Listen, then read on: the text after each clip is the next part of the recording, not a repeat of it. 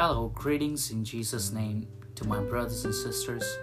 This is Asim, and I'm glad you are here with us today to dive into God's Word for a few minutes for our encouragement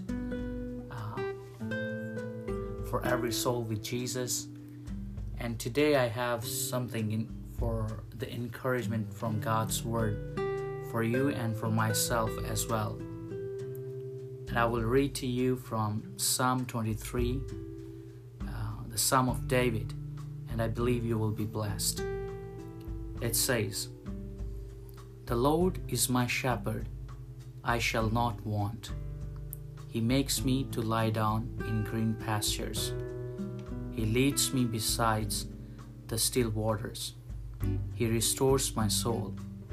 He leads me in the paths of righteousness for his name's sake. Though I walk through the valley of the shadow of death, I will fear no evil, for you are with me. Your rod and your staff, they comfort me. You prepare a table before me in the presence of my enemies. You anoint my head with oil. My cup runs over. Surely goodness and mercy shall follow me all the days of my life, and I will dwell in the house of the Lord forever." Amen. And I hope you're blessed by this Psalm 23, the Psalm of David. And I have something encouragement for you. In this psalm he said, "Even though I walk through the valley of the shadow of death, I will fear no evil, because you are with me." And I want to encourage you. Fear is from the devil. Fear is from the enemy.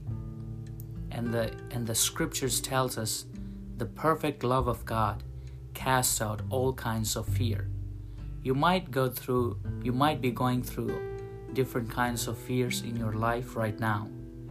The Spirit of God knows how you are dealing, and we need to run to our Savior, our Lord Jesus Christ, for our strength to overcome from the fear of the enemy, because the Lord is our strength, and we need Him every day in our fears, in our distress, in our frustration, in loneliness, all areas of our lives.